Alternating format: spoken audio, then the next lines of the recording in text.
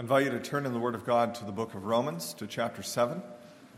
As well, I'm going to be making reference throughout the sermon to several of the questions and answers in the Heidelberg Catechism. So you can find Lord's Day 43. You can navigate to that in your Thin Forms and Prayers book, or in the back of the hymnal as well, you'll find it, Lord's Day 43 of the Heidelberg Catechism. Now, do take note. Regarding next week, we will have a guest minister, Reverend Simon Justa. And just so that you have some idea of who he is, last week, classes, it was last week, days is 1,000 years, and so it is with classes. We met, the 12 churches of classes, to deliberate on various matters of advice, and one of those, which was before us, was to determine whether or not to provisionally accept another church from outside of the Federation into the URC. And that is a church in South Africa, in Cape Town, and we determined to do so. And the minister from that church is Reverend Yasta, and he's going to be out here next week. So we praise the Lord for the opportunity to serve their church. That's partly why they desired that we would be in a mutual relationship. And then to be blessed by his gifts as well. Now, this morning we come to the final sermon looking at the Ten Commandments in the subsection of the Catechism. As the Catechism seeks to just summarize what we believe the Bible teaches, and we work our way systematically through it, we come to the end of the Ten Commandments. Lord willing, not very long from now, Reverend Smith will begin in the Lord's Prayer. And this morning we come to the 10th commandment, which is stated this way in Exodus chapter 20, verse 17. You shall not covet your neighbor's house. You shall not covet your neighbor's wife, or his male servant, or his female servant, or his ox, or his donkey, or anything that is your neighbor's. And our key text this morning is going to be in the book of Romans, as the apostle is reflecting on how the Lord used this commandment to drive him to the gospel and then to genuine Christian sanctification.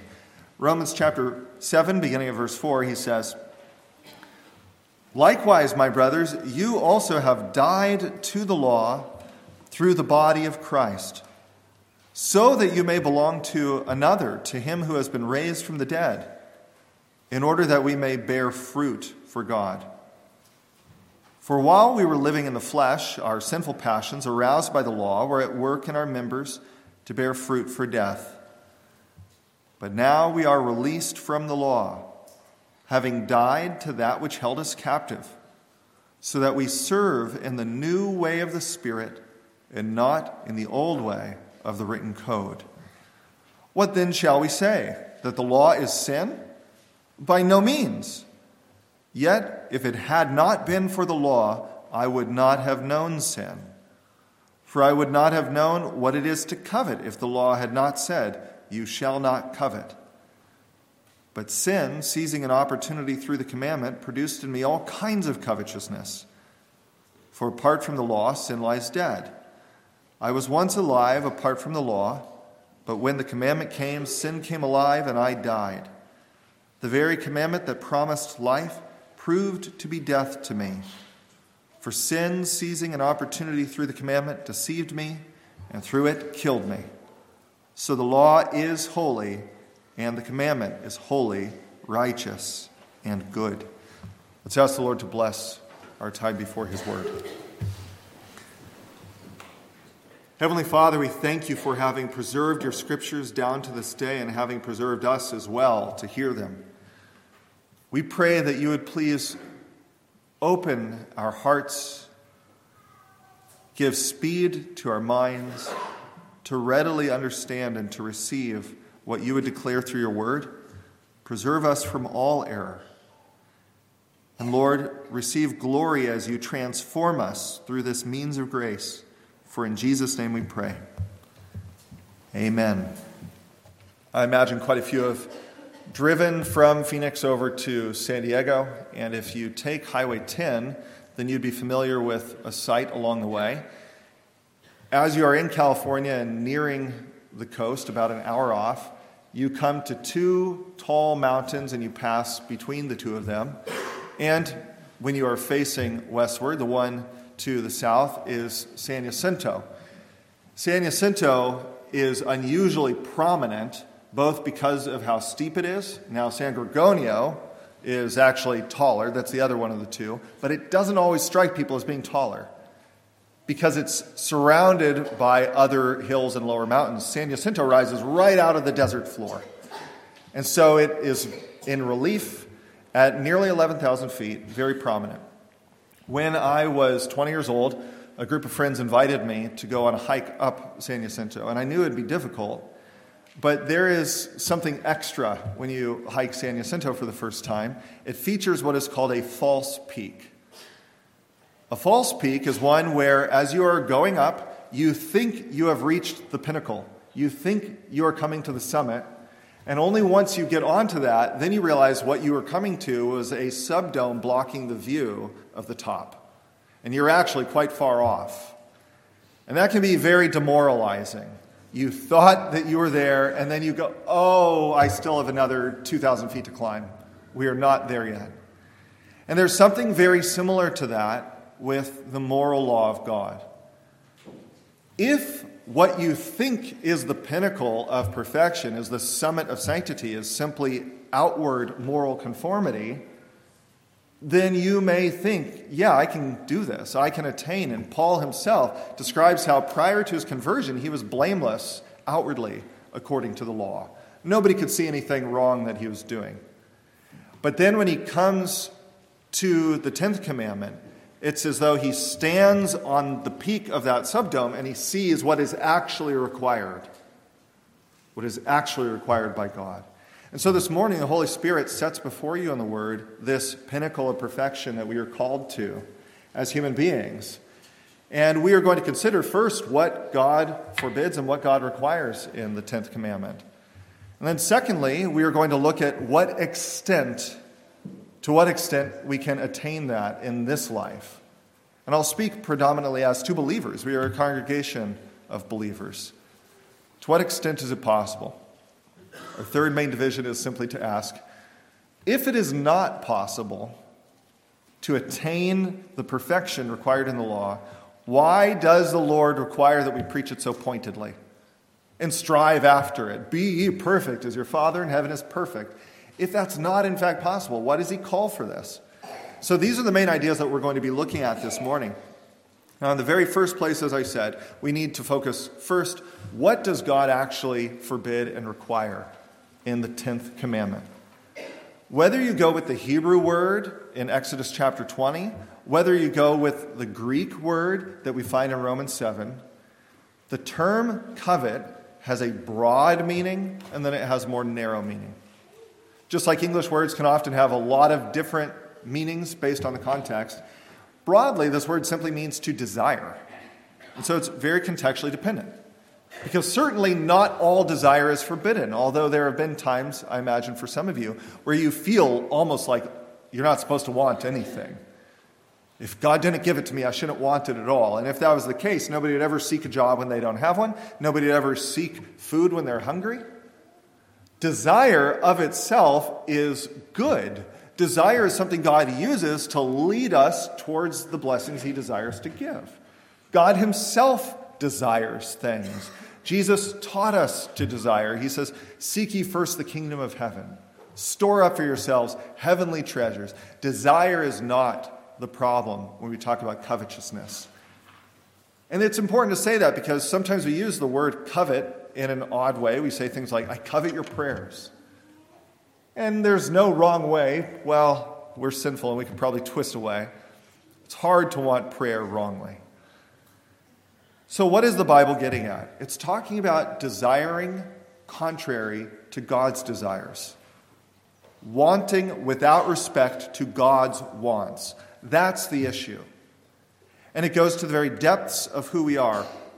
Heidelberg Catechism, question and answer 113, puts it this way. What is God's will for you in the 10th commandment? That not even the slightest desire or thought contrary to any one of God's commandments should ever arise in our hearts. Not even the slightest. That is not an exaggeration. That is what is required, not just Sometimes we use the word ideal like it's aspirational, like, well, wouldn't it be nice? But no, this is what is actually required. This is what souls will live and die by when God judges righteously in Jesus Christ. This is the law. And it's utterly reasonable that that should be the requirement when you think about the fact that God is spirit and has given us a portion of spirituality. You are more than your outward flesh. And so it's right that God would desire purity to go to the very essence of who you are, to touch the soul, and he perceives all of that. This is what is demonstrated in the Psalms. For instance, Psalm 139, where it says in verse 23 and 24, "Search me, O God, and know my heart." Now it's a bold prayer. And this is a person who cares more about being cleansed by the Lord than whatever discomfort will come to heart and life in having their true self exposed. "Search me, O God, know my heart. Try me and know my thoughts. And see if there be any grievous way in me. And lead me in the way everlasting." The only way that is going to last is holiness. Sin will not follow us into the age to come. And the cry of the psalmist is to walk in that way, in the way that endures, to have a life that conforms to it. And certainly it's not just that our outward sinful habits will fall away in glory, but we're going to continue to covet. We will be totally pure, and that's what we are told to aim for. That's the positive side of this law. To put it in the words of one of the, I would say, most illuminating of the Puritan writers on this particular subject, Thomas Watson. He has an essay on coveting in his book, The Ten Commandments. You can find it online for free. I'd strongly recommend it as a good use of the Lord's Day. Thomas Watson, he describes it as a constant fiery panting after perfect conformity.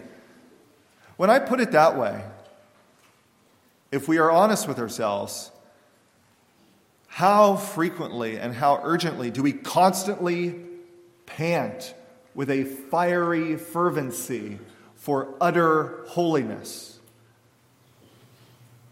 None of us surely does that.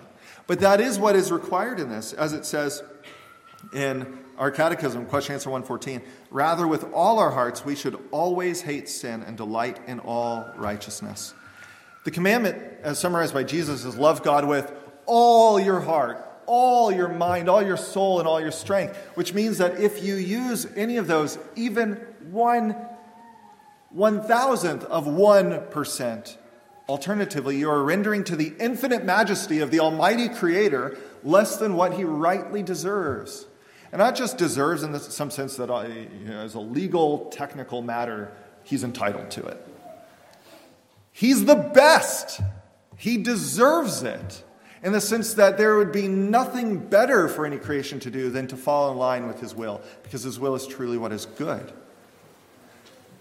Of course, I know what some of you are thinking, because I have had this thought myself many, many times, which is that even possible? And you may meet people who tell you that in some sense that is possible in this life. And this brings us to our second main division to address that. To what extent is the sanctity of the 10th commandment possible in this age? To what extent?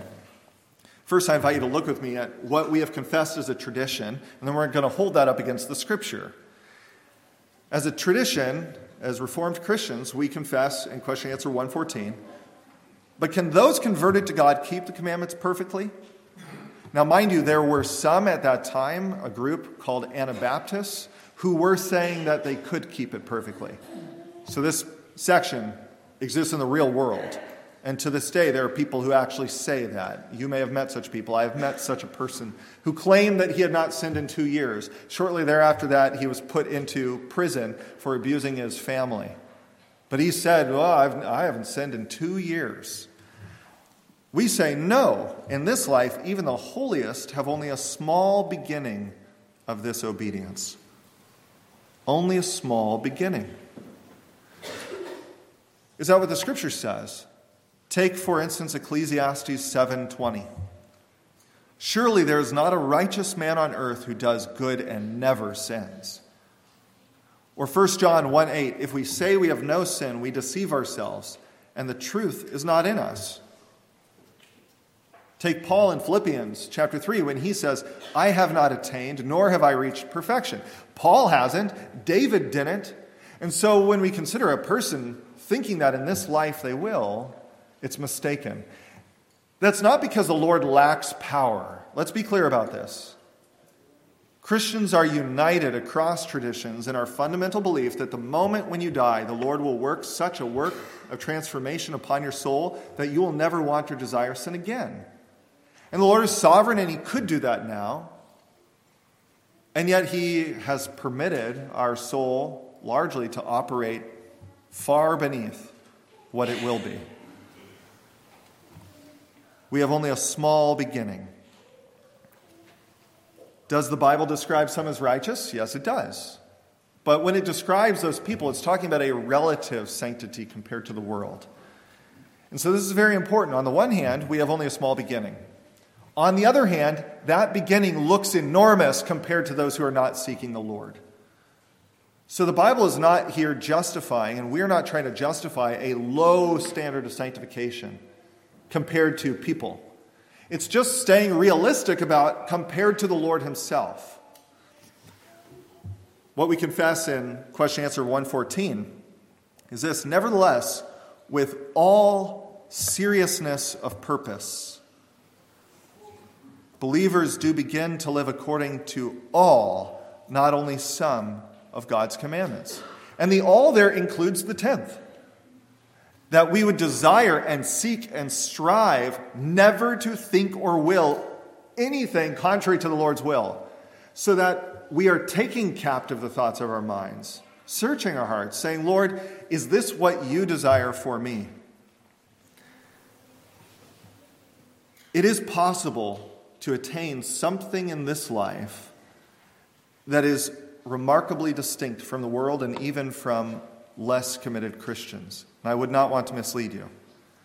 Listen carefully to what the psalmist says in Psalm 19, verse 13.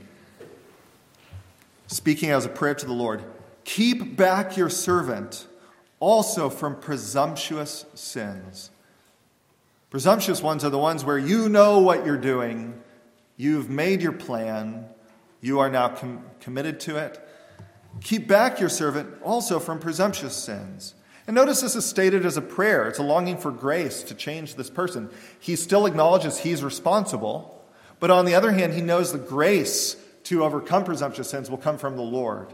Keep back your servant. Let them not have dominion over me. Then I shall be blameless and innocent of great transgression. There are degrees of sin, and the Lord judges sin differently. Judged against his infinitude, of course, all sin merits death. But judged against other sins, not all sins are equally heinous. And here the Lord is indicating through the psalmist, it is possible to be innocent of great transgression. It is possible to walk where you are not constantly, presumptuously sinning against the Lord. You're called to that, and I'm called to that. When we hold one another accountable, we don't just hold one another accountable not to do the most obvious, horrible things, but to turn away from all intentional sin. And so this is what we're called to and the extent to which we are able to attain it.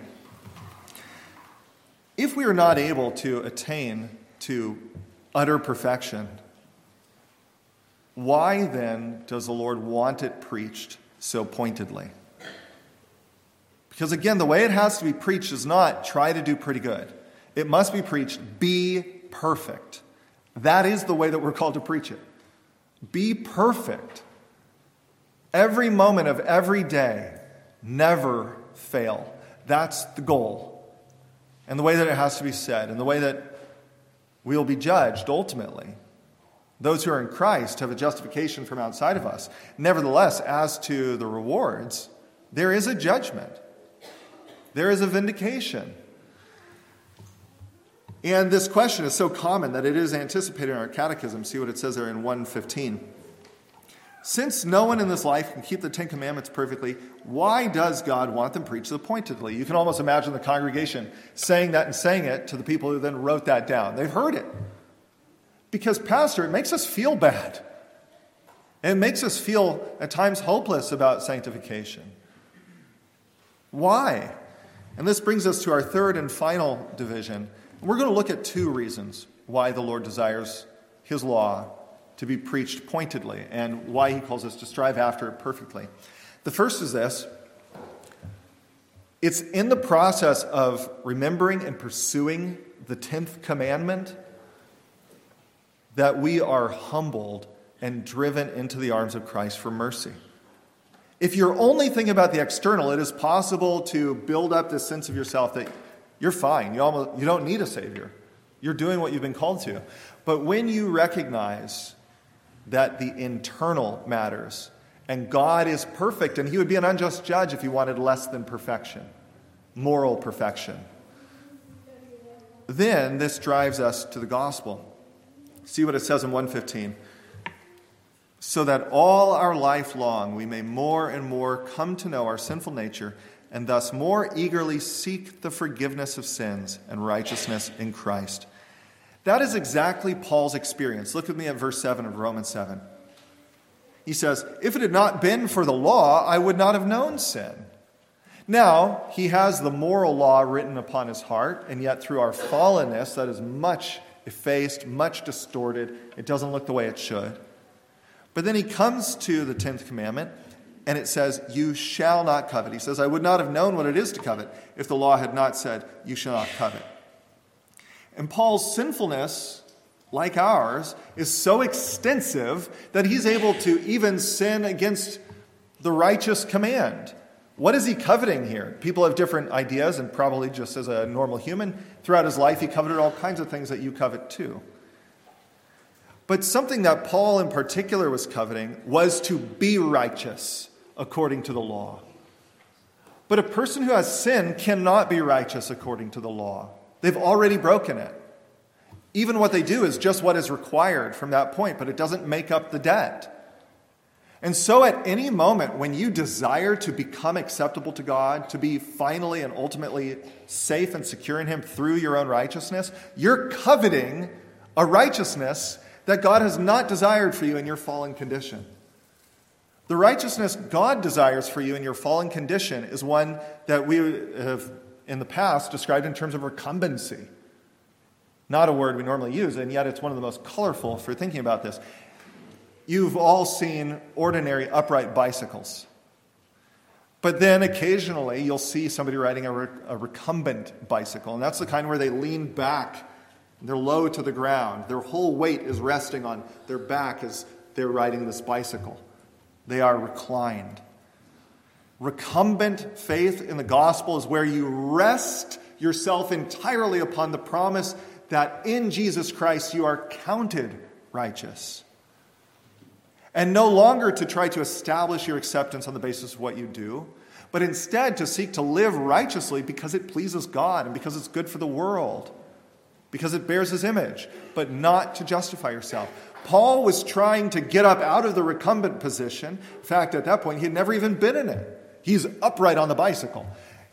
We are called in this way by the 10th commandment to lean into the promise of grace in Jesus Christ. And that glorifies the Lord more than all of your corrupt works ever would, because it shows that he is strong and gracious.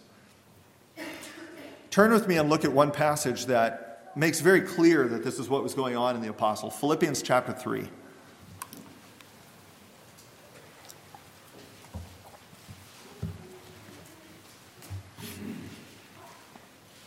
Philippians 3, beginning at verse 5, the apostle again is reflecting on his life before he was converted.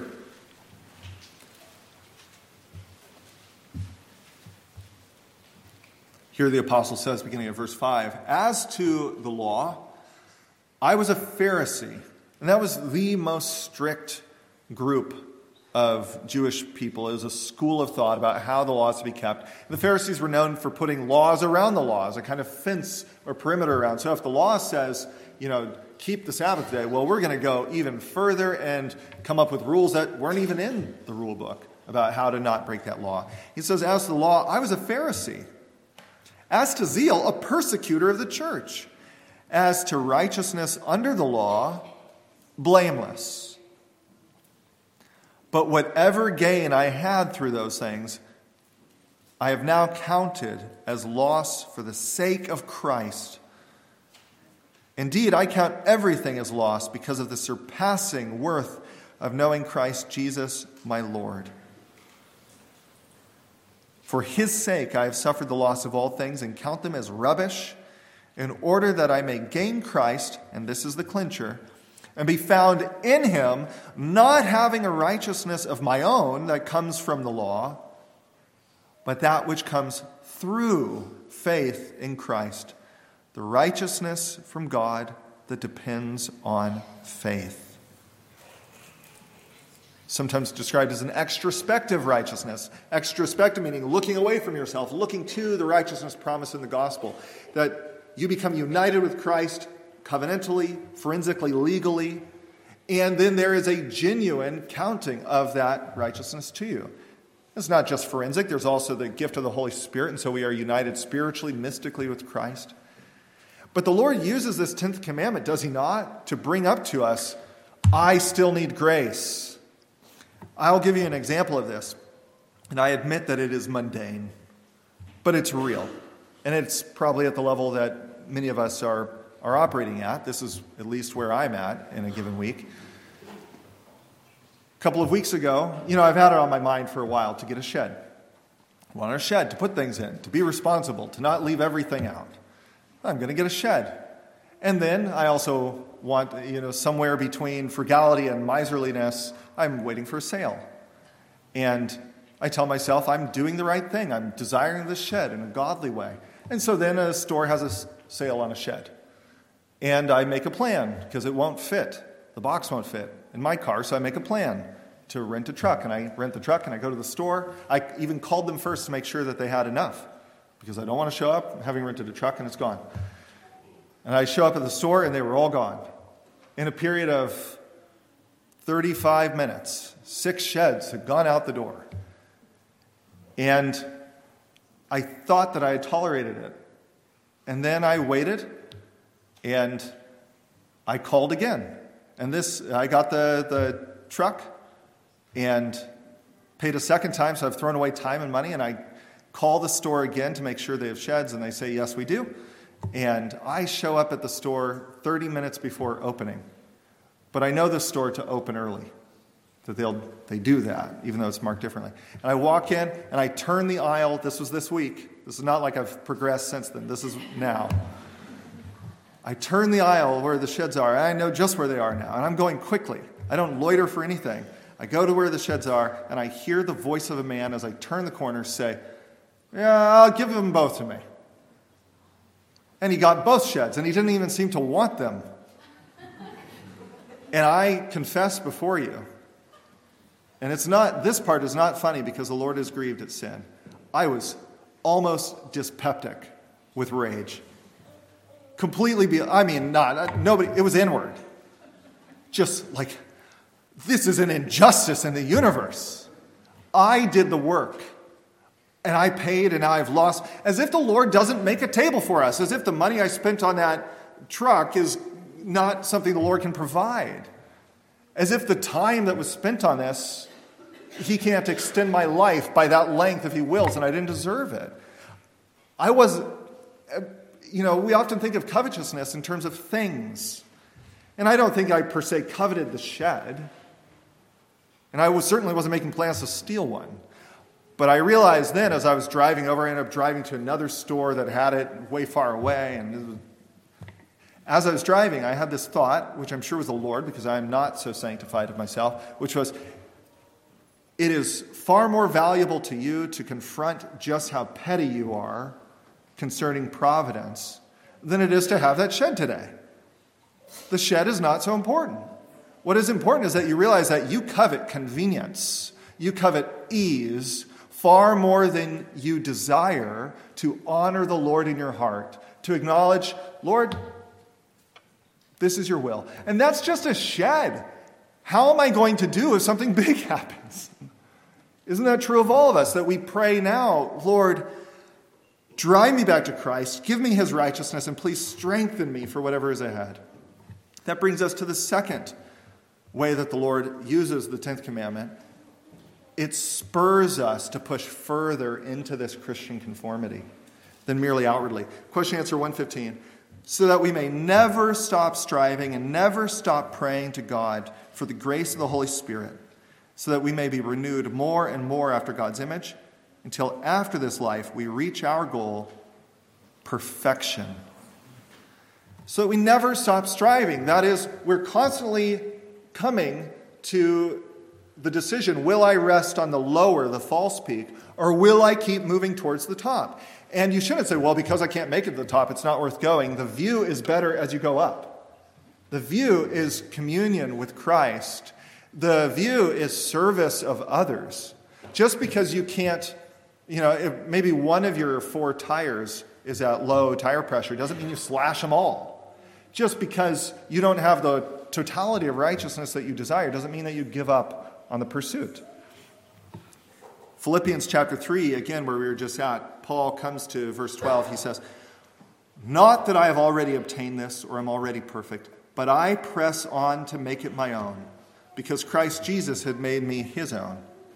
Brothers, I do not consider that I've made it my own, but one thing I do, forgetting what lies behind and straining forward to what lies ahead, I press on toward the goal for the prize of the upward call of God in Christ Jesus. That is our calling in the 10th commandment, to press into Christ and press upward towards a Christian conformity. So I simply appeal to you, don't loiter in external conformity. Anyone who does, if you are genuinely content not to deal with the internal, you're not converted, or you are in a terribly frightening place, and you have wandered from the call that you have in the Lord. And the Lord calls you back. Don't loiter there. On the other hand, don't become demoralized. When you look at how high it is, don't become demoralized. Say to yourself, I will get there. Not in this life, but I'll be there. I'm going to stand on that summit. And the Lord has given me the Holy Spirit, and the Holy Spirit is guiding me and strengthening me, and I can persevere in him. Let's close in prayer. Heavenly Father, we thank you for preserving in your scriptures and through the ministry of the church this remembrance of what you require. Help us, Lord, we pray, to genuinely feel contrition over the ways that we fall out of conformity, whether that be, as the commandment says, wanting our neighbor's spouse, or wanting our neighbor's home, or wanting our neighbor's means of work or transport, or wanting anything you don't desire for us at this time in your way. We pray that you would give us the heart of Christ more and more, for we ask it in his name. Amen.